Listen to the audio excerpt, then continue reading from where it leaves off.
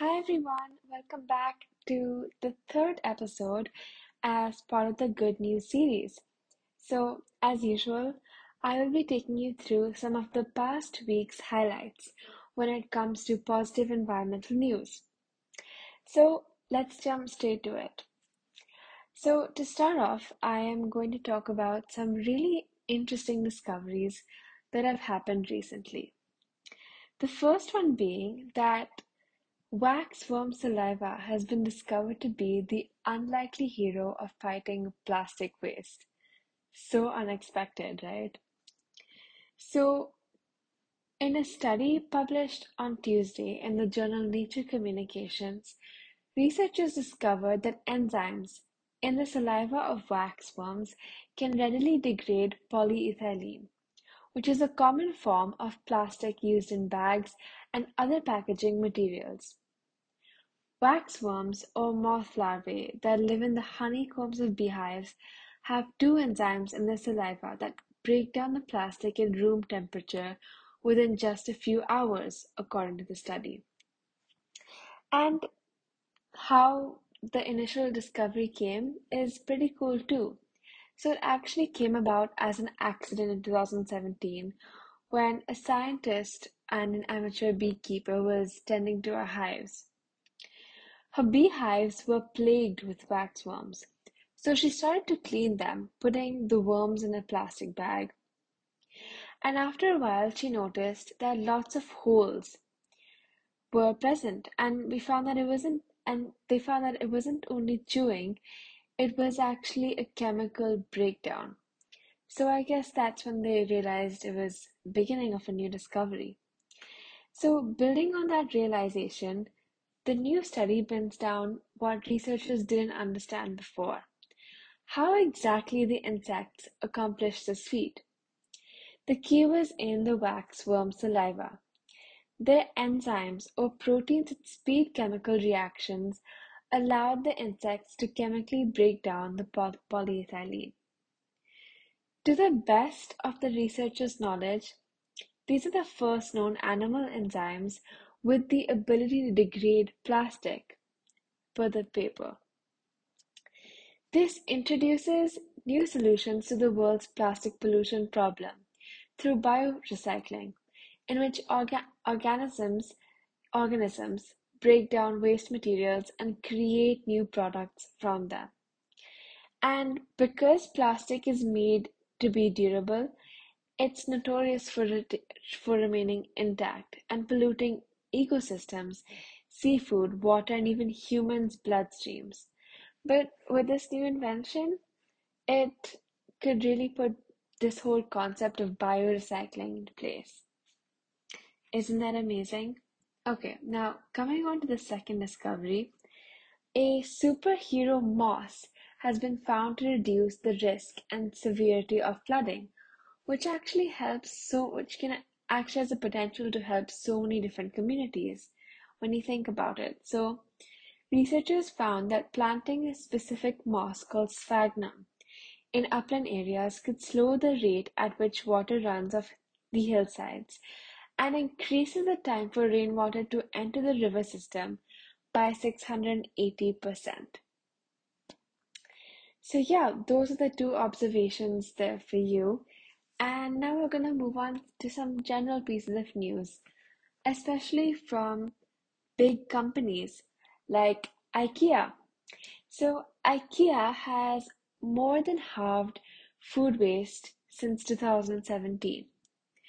Using artificial intelligence that tailors amounts cooked to demand, the store's restaurants have slashed their food waste by 54% since 2017 to save money and reduce its environmental footprint.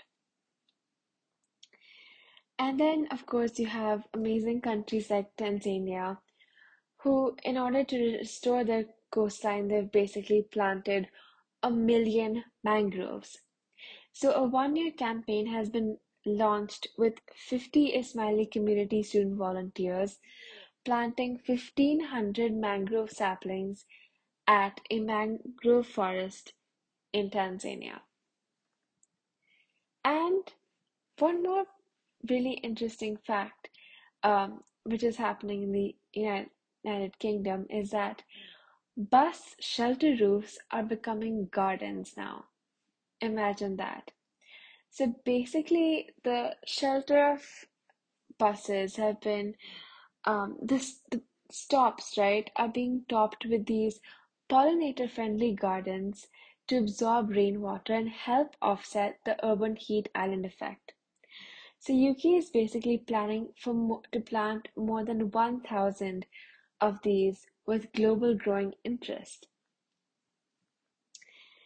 And then we have Australia, which is taking action to prevent species extinction. So the 10-year plan commits to conserve 30% of the nation's landmass and identifies 110 threatened species and 20 habitats to be prioritized for conservation action. Australia has lost more mammal species than any other continent over the past 200 years, which is why these steps are very important. New York has claimed to ban fossil fuel cars by 2035. New York will now require all new cars sold to be emissions-free by 2035.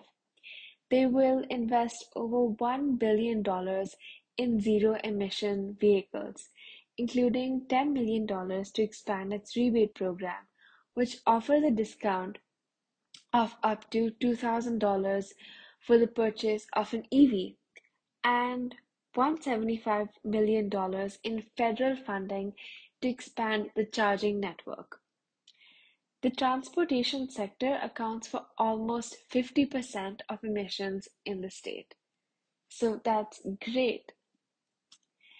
And then we have the world's largest reinsurance company is no longer investing in or insuring oil and gas projects. So Munich Re, I'm not sure that's the correct way to pronounce it, but yes, it will no longer invest in or insure new projects exclusively related to oil and gas fields, including pipelines and oil-fired power plants. Oil and gas companies that cannot secure insurance coverage are often denied financing for new projects. And one of the most important events has been that Indonesia is now paying fishers to collect plastic trash at sea. So, this country is actually a top contributor to the plastic trash crisis in the ocean. So, therefore, the Indonesian Fisheries Ministry has launched a 4-week program to pay fishers to collect plastic trash from the sea, part of wider efforts to obviously cut marine plastic by 70% by 2025. And the last piece of news we have is that Bloomberg Philanthropies is launching a campaign against petrochemical and plastic pollution. The $85 million Beyond Petrochemicals initiative aims to turbocharge existing efforts led by frontline communities to block the expansion of more than 120 proposed petrochemical projects in Louisiana, Texas, and the Ohio River Valley. Now, I think I mentioned that was the last piece of news, but I forgot the actually last one, which is that California is making PFAs, which are forever chemicals, illegal. So the laws will now make it illegal to manufacture, sell, or deliver any cosmetic products to which PFAs have been deliberately added to. They will also set the country's first prohibition on the sale of clothes containing PFAs. So, that's it for this week. And yeah, as usual, I look forward to catching up with the recent news and sharing it with all of you soon. So, thank you. Bye.